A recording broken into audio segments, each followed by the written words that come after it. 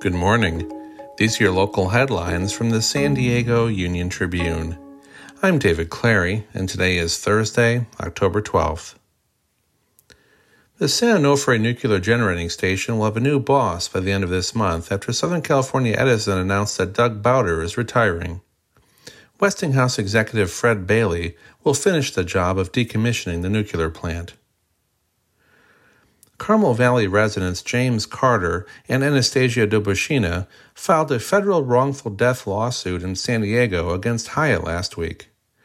The suit alleges that their 2-year-old son's fatal fall from a hotel balcony in 2021 at a Hyatt resort in Mexico was entirely preventable. The Wonderfront Music and Arts Festival is returning after a 1-year hiatus and will again take place downtown alongside San Diego Bay. The 3-day fest, which last year was headlined by Gwen Stefani, the Zac Brown Band, and Kings of Leon, will belatedly celebrate its 3rd anniversary in 2024. You can find more news online at SanDiegoUnionTribune.com. Thanks for listening.